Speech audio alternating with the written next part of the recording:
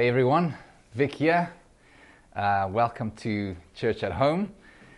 Today will be week 2 from the book of Haggai, a brand new series that we started last week. And last week we did learn a few things. We learned first of all that the people of Haggai's time and Haggai's day, they had neglected the job of completing the temple. They started it, but initially there was opposition that they faced, and that caused them to stop working. But over time, it kind of resulted in them stopping caring, actually, about God's priorities.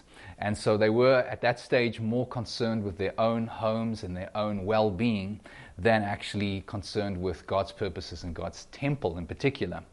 And so Haggai comes on the scene and calls them out.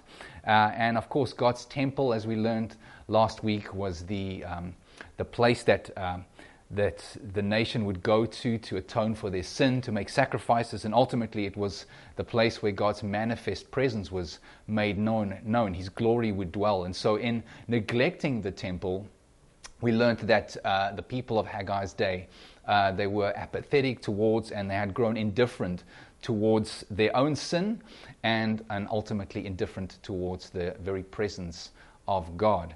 And so their priorities shifted. So we're going to continue today reading from chapter 1, again verse 2, but we're going to go all the way through to verse 15, and we're going to see how did they respond to Haggai's message. So again, if you have your Bibles with you, follow along with me, otherwise this will be up on the screen. Haggai chapter 1, verse 2. Thus says the Lord of hosts, these people say, the time has not yet come to rebuild the house of the Lord. Then the word of the Lord came by the hand of Haggai the prophet. Is it a time for you yourselves to dwell in your paneled houses while this house lies in ruins? Now, therefore, thus says the Lord of hosts, consider your ways. You have sown much and harvested little. You eat, but you never have enough. You drink, but you never have your fill. You clothe yourselves, but no one is warm. And he who earns wages does so to put them into a bag with holes. Thus says the Lord of hosts, consider your ways. Go up to the hills and bring wood and build the house, that I may take pleasure in it, and that I may be glorified, says the Lord. You looked for much, and behold, it came to little. And when you brought it home, I blew it away. Why? Declares the Lord of hosts.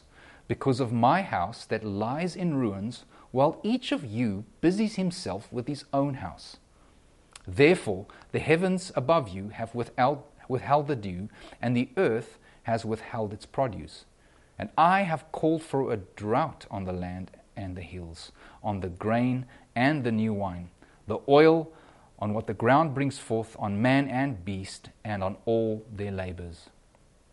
Verse 12, then Zerubbabel the son of Shealtiel, and Joshua the son of Jehozadak the high priest, with all the remnant of the people, obeyed the voice of the Lord their God, and the words of Haggai the prophet, as the Lord their God had sent him. And the people feared the Lord. Then Haggai the messenger of the Lord spoke to the people with the Lord's message. I am with you, declares the Lord. And the Lord stirred up the spirit of Zerubbabel the son of Shealtiel, governor of Judah, and the spirit of Joshua the son of Jehozadak, the high priest, and the spirit of all the remnant of the people. And they came and worked on the house of the Lord of hosts, their God. We'll read up until there. Let's pray. Heavenly Father, we thank you so much for your word. Thank you for this message to us in this time. I ask that you will help us to hear what you have to say to us. Help us to be like those people whom Haggai addressed, who responded favorably to your instructions. So we open our hearts now in Jesus' name. Amen.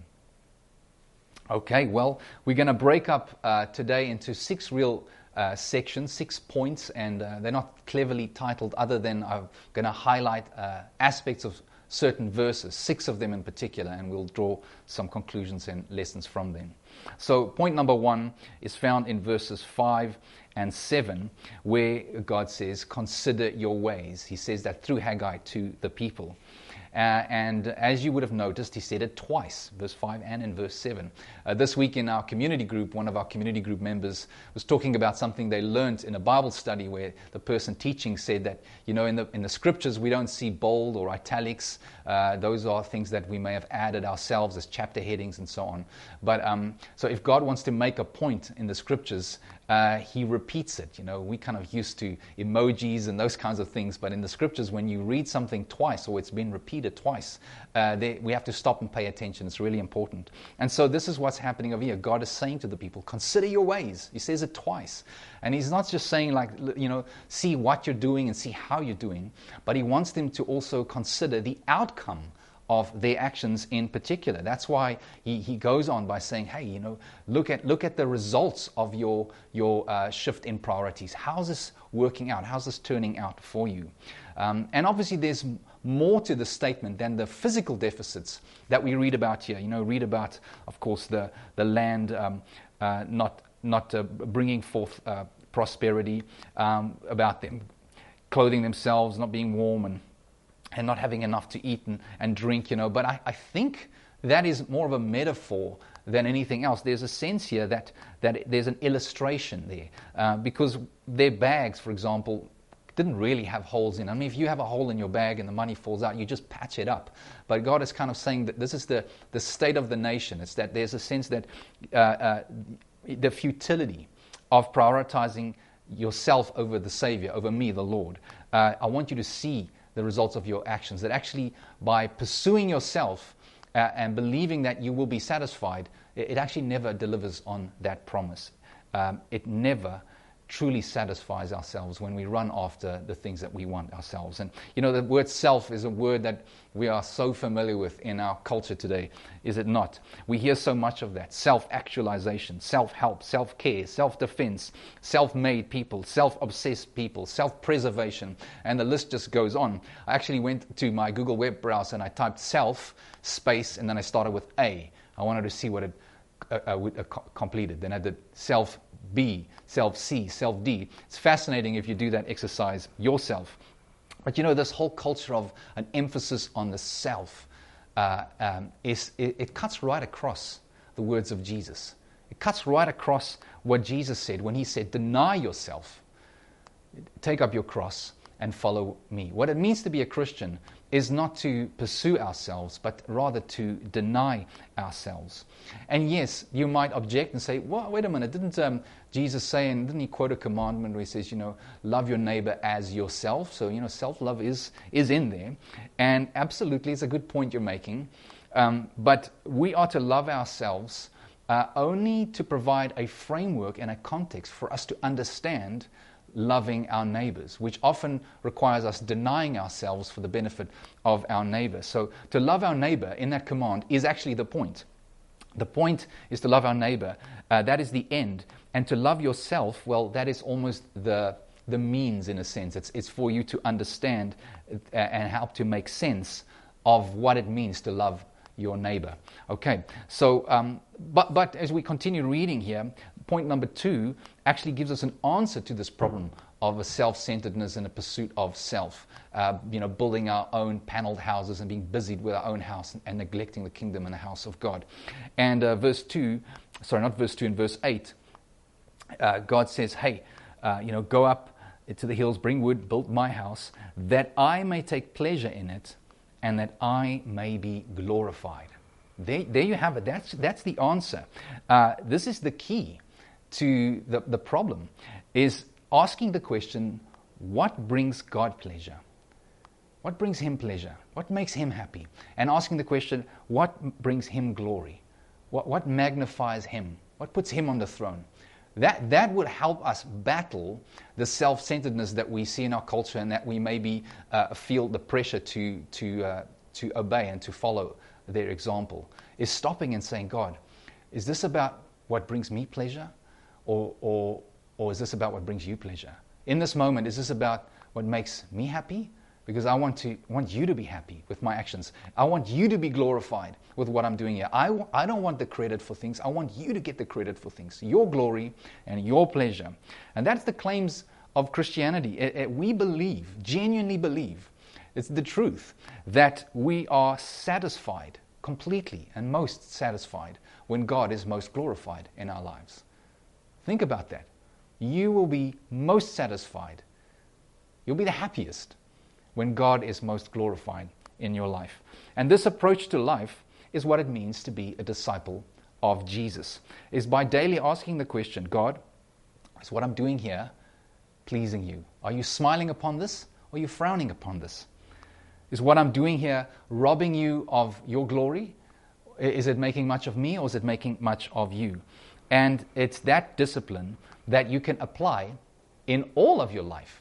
You know, what it means to be a Christian is not to just, do things, once a week, around a Sunday moment, around going to church or reading your Bible or praying. Actually, all of life,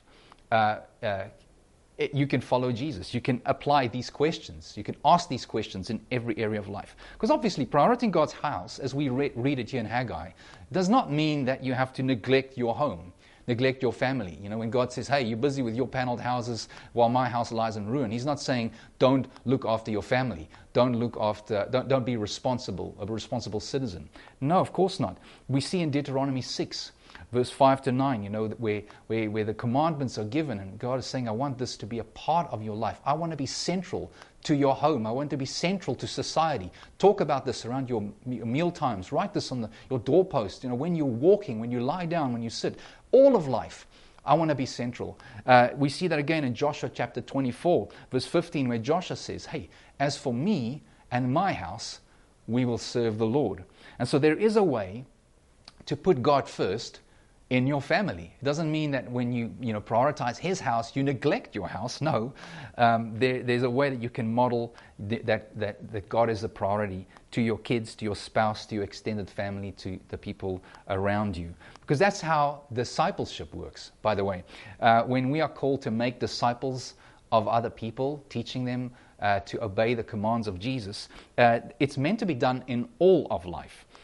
Because if Jesus is really first in every part of your life, well, that means that every part of your life can be a disciple-making moment. You can walk alongside people in the day-to-day and point them to Jesus through your actions, where you live for God's pleasure and for God's glory. That means cooking a meal can be a discipleship moment, playing a board game, building a shed, fishing, tobogganing, just running errands and taking someone with you. All of these moments, we can model what it means to give God glory and live and act so that He may be pleased with our actions.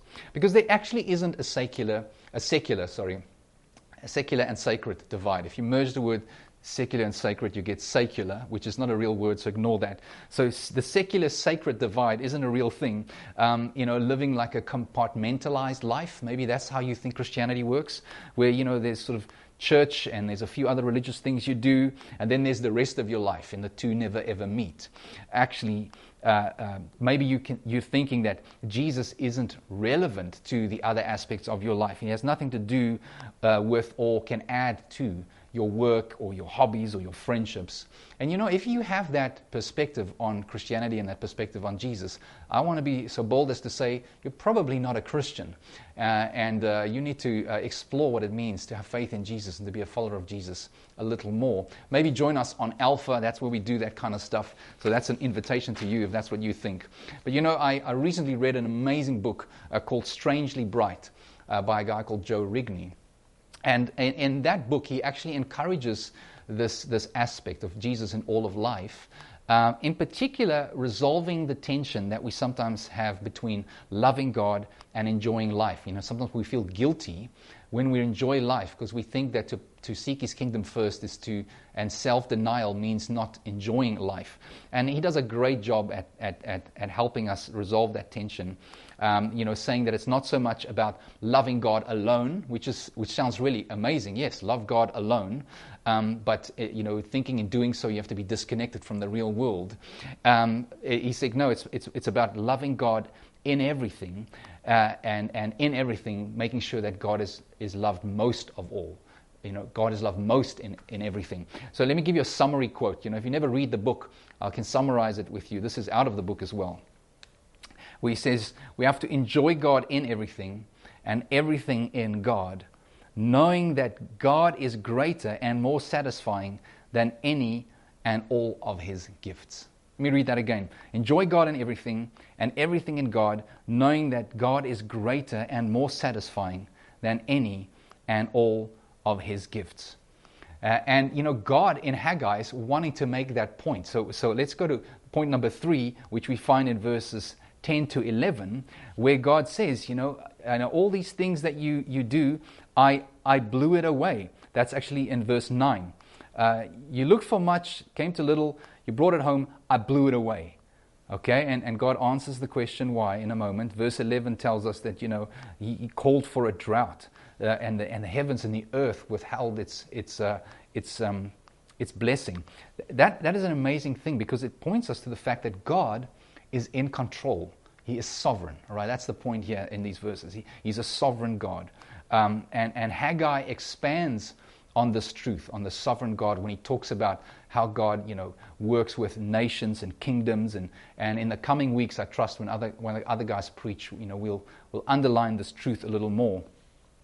But even in verse 9, where God says, I blew it away, like He said, I'm in control of all these things. Why does He do that? Well, when we enjoy the gifts more than the giver, which alludes to that quote from Joe Rigney, He intervenes. In God's sovereignty, He turns creation on us so that we may turn to the Creator. I want you to hear that. He turns it on us so that we can turn back to Him. We'd forgotten. And so in His chastening of us, there's a sense that they were living a little bit under the curses, the covenant curses, as they broke covenant with God. So His chastening of them is actually His chasing after them. He turns creation on them so that they may turn to the Creator. His chastening of them is actually Him chasing after them. He's after them. That's amazing. I talked about that last week. He said, get the temple done, because I want to be near, I want to be close, I want to be in the center with you guys. And so it's incredible to see here that when we run from God, what does God do? He runs to us. Even in this, there's a hint to the gospel. This is how God ultimately is going to rescue us, by running to us in the person of Jesus. And so He's saying to them, consider your ways. Think about prioritizing yourselves, and I want you to see that it isn't ultimately satisfying, because I am. And so I orchestrate all these things so that you could see it's insufficient, so you could turn to me who is sufficient. That's why He says, consider your ways. And that's why He blows it away, so that they would turn back to Him. But you might think, okay, well, God is sovereign to that extent, so what's the point of doing anything? He's just going to get what He wants anyway. But even in this passage, we see that God's sovereignty doesn't justify passivity on our side. That actually we are responsible, and they were still needed to act responsibly. And so this is what we see. Point number 4 is in verse 12, where it tells us they respond to Haggai's message in obedience. They obeyed the voice of the Lord. They feared the Lord. So they realized, okay, let's start the job again. Let's get on with the job. And what it looked like for them very practically, verse 8, God kind of gives them a framework. He says, go up to the hills, bring the wood, and build the house. Okay, and so those are sort of 3 little tips as to what responsibility for us might look like. Go up. There's a change of trajectory. They're going in another direction. They've changed their minds. They've repented. It's a kind of repentance. He says, bring the wood. There's a sense that the stuff you used on your houses, you repurpose those resources for God's house. So there's the sense that everything that we gain, that we own, it's all God's anyway. I love how wood is a bit of a metaphor of God's sovereignty and our responsibility, because we tend and look after it and prune something so it may grow and water it. But the Bible even says that only God brings the growth. And so there's a sense that God provides, but we play our part in that whole process. But we repurpose the resources for his house. And that's the third one. We build the house. And God was very specific in terms of what he wanted that house to look like, how they needed to build it. It wasn't just them saying, all right, let's put our heads together and kind of come up with a new design here. No, God was very specific in how he wanted that house to look. So it's his plans, his house, not my house. And so that's what they did. But I want to move on to another little thing you may not have noticed, but it says that the remnant obeyed him. The remnant of the people. And the word remnant really just means the dregs, the kind of leftovers. Like when the majority is gone, what is left over? The remnant, the smaller bit, the dregs. And I want to say to you that when you say yes to Jesus, when you say yes to God, don't be surprised that when you are in a minority, when it's just a few, just a handful, everybody runs away from God, and you said yes to God, that actually that those around you, the crowd is a little smaller. That's okay. It's okay for it to be a remnant when you obey, because we see also that it just takes a few people. It doesn't mean the majority needs to be in on this for there to be a positive effect for God to accomplish his purposes. Actually, just a few people that say yes to God is enough. Why is that? Well, because God is with them. As we continue to read here, we'll see his presence is with them, because a minority that with God always outguns the majority, because God is with them. Very little amount plus God always equals more than anything else. Okay, and that brings us to our fifth point here, which is in verse 13, where he says, "I am with you, declares the Lord." I am with you. That's the promise that Haggai says. As they say yes to God, God responds by saying, "I'm with you." And it's amazing that God's presence here forms the basis for their ongoing work. God's presence forms the basis. I want you to notice this, that they've hardly started working. Okay, they've hardly started working. They've just said, yes, okay, we will do it. Yes, we were wrong. God, you are right. We're going to shift our priorities. And God responds by saying, "I'm coming near." Repentance, that's all it was at that moment. They changed their mind. They changed their direction, resulted in God drawing near. And that's what we know is true in the gospel, is that when we admit our sins, it's not that God goes, there you go. Now there's reason for distance between us. That actually God closes that gap so beautifully. And grace in this moment is shown to them. What do I mean by that? Grace is when you get what you don't deserve. And there's a sense that they didn't earn this presence of God that he promises now through Haggai to them. They didn't earn it with a complete temple. It wasn't like the job is done, the final nail was put into the roof of this temple and it's done, and then God's go, "Well done, you did what I told you to do, now I'll come near." It's like they just said yes, they'd hardly started the job again. And God is there with them. His promise is there. This is grace shown to them. And this is the gospel. The gospel is not like religion, where religion says you have to work for God. You have to work for God's presence. You have to do the right things. You have to behave a certain way. You have to uphold that status so that God would come near to you. That's working for God. That's the religion. The gospel is working with God. This is God coming close to them, and then them partnering and working alongside God before they finish the job. It's an amazing difference. The gospel is understanding that the presence of God is a gift. It's something we do not earn. It's something we receive. They have not earned it yet. They've just nodded their heads in obedience, and there is God's presence. And we see that in verse 6, okay? Not verse 6, point number 6. Sorry, I keep getting my numbers wrong here. In verse 14, it tells us that the Lord stirred up the spirit. He said, "I'm going to be with you." He comes close, and then he stirs up the spirit of the leaders, and he stirs up the spirit of this remnant. And so there was a sense that they were changed from the inside out, not from the outside in. Like their spirits were moved by the presence of God, and that resulted in them actually working in ways that their own efforts would not have been sufficient for. When we do an outside-in thing, like our efforts hoping it would change the inside, there isn't lasting change. But when God comes in and he stirs our spirits, he comes and fills us with his presence.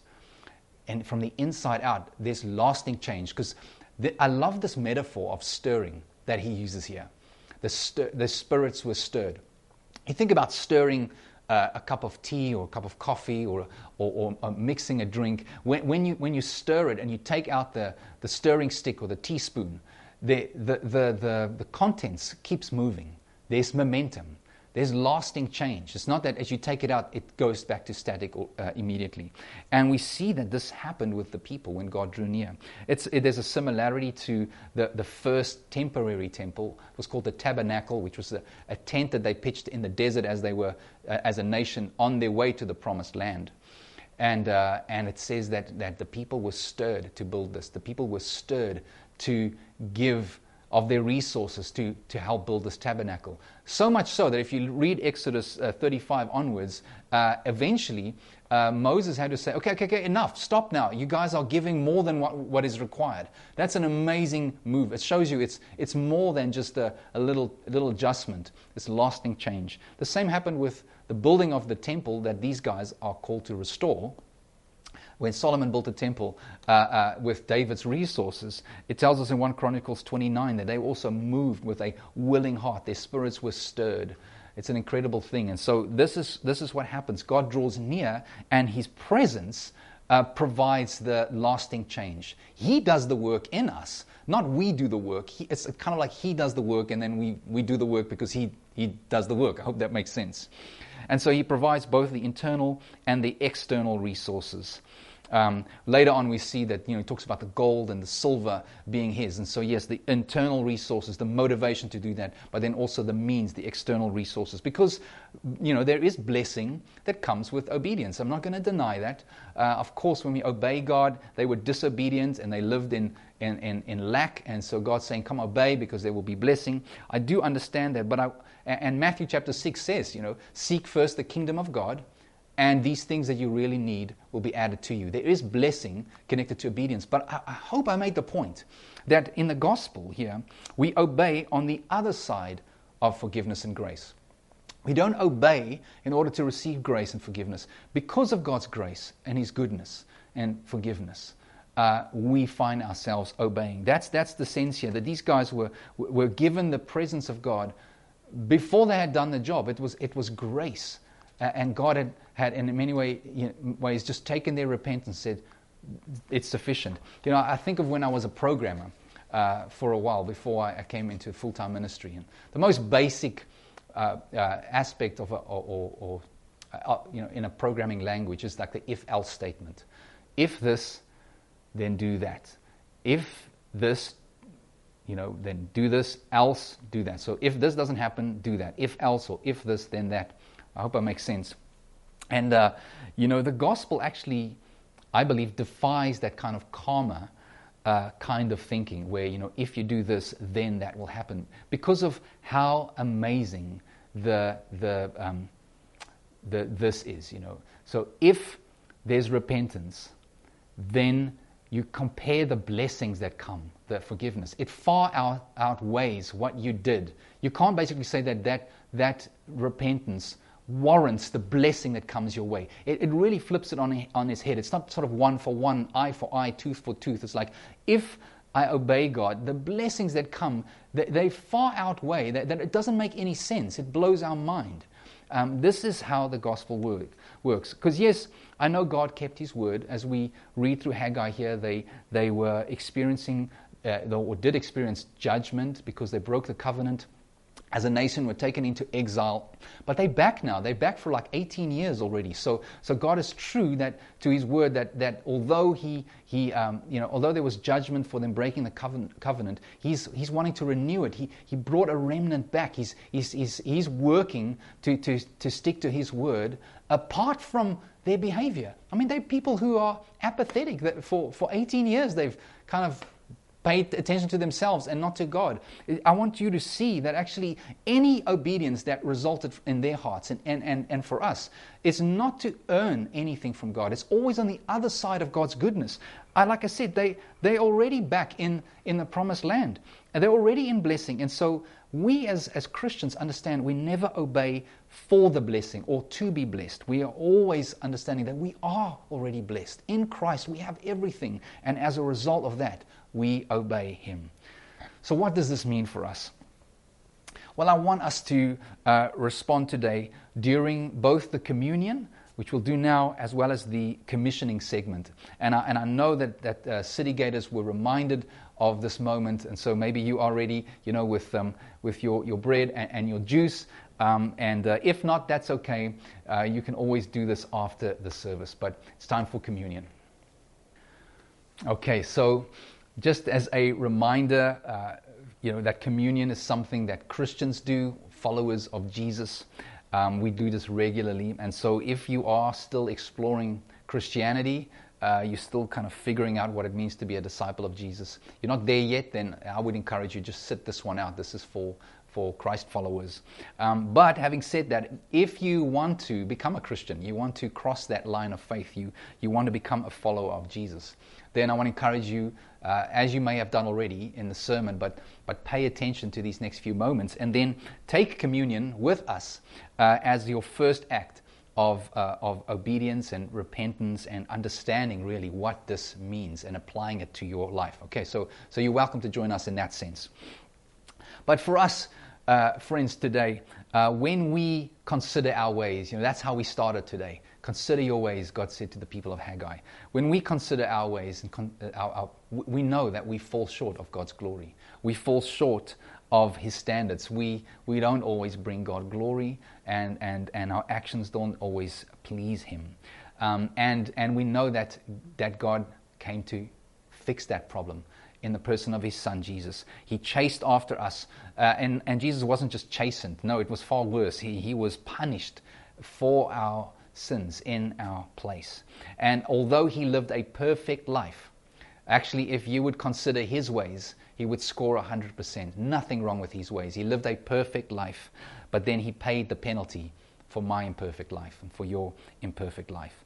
And in living our life for us and then dying our death, He did all the work that's required of us. That's an amazing thing. So now you and I, we can actually work with God because our sin is paid for.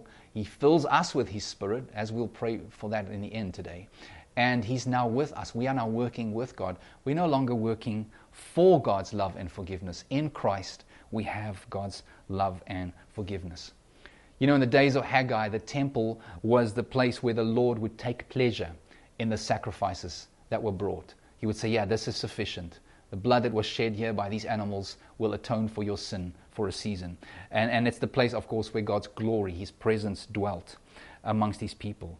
And we know that Jesus is that final temple. Jesus is the final sacrifice, that when He died, God was pleased to, and Jesus was able to say, it is finished, that He paid the penalty for my sin in full.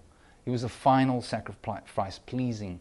It was pleasing to God, so that He could declare you and me free. He could declare us forgiven. That is an amazing thing, and that is what we celebrate now. So I want you to take in this truth with bread and with juice, and I want you to celebrate. And as you do this, I want you to feed on Jesus in your hearts by faith. What that means is I want you to say, Lord, I'm satisfied in you completely. I am most satisfied when you are most glorified. And that's when I deny myself, take up my cross, and follow you. Because that's what He did for you and me. Let's enjoy Him now together.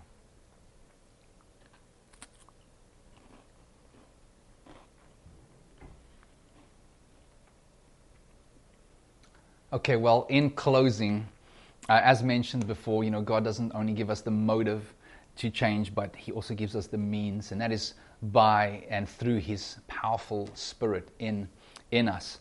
And even as a remnant, if you add up all of the City Gators together, we're actually a small handful of people.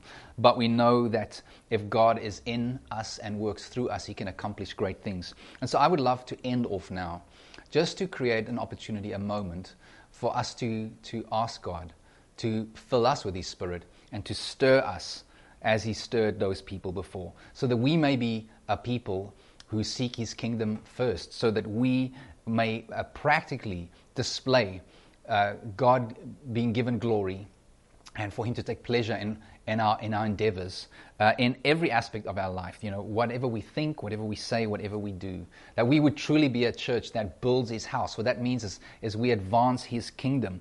We bring people to the glories of Jesus. We disciple them, and we turn them into living stones, as the Bible says, so that they can also be built into the temple, the church, the kingdom of God.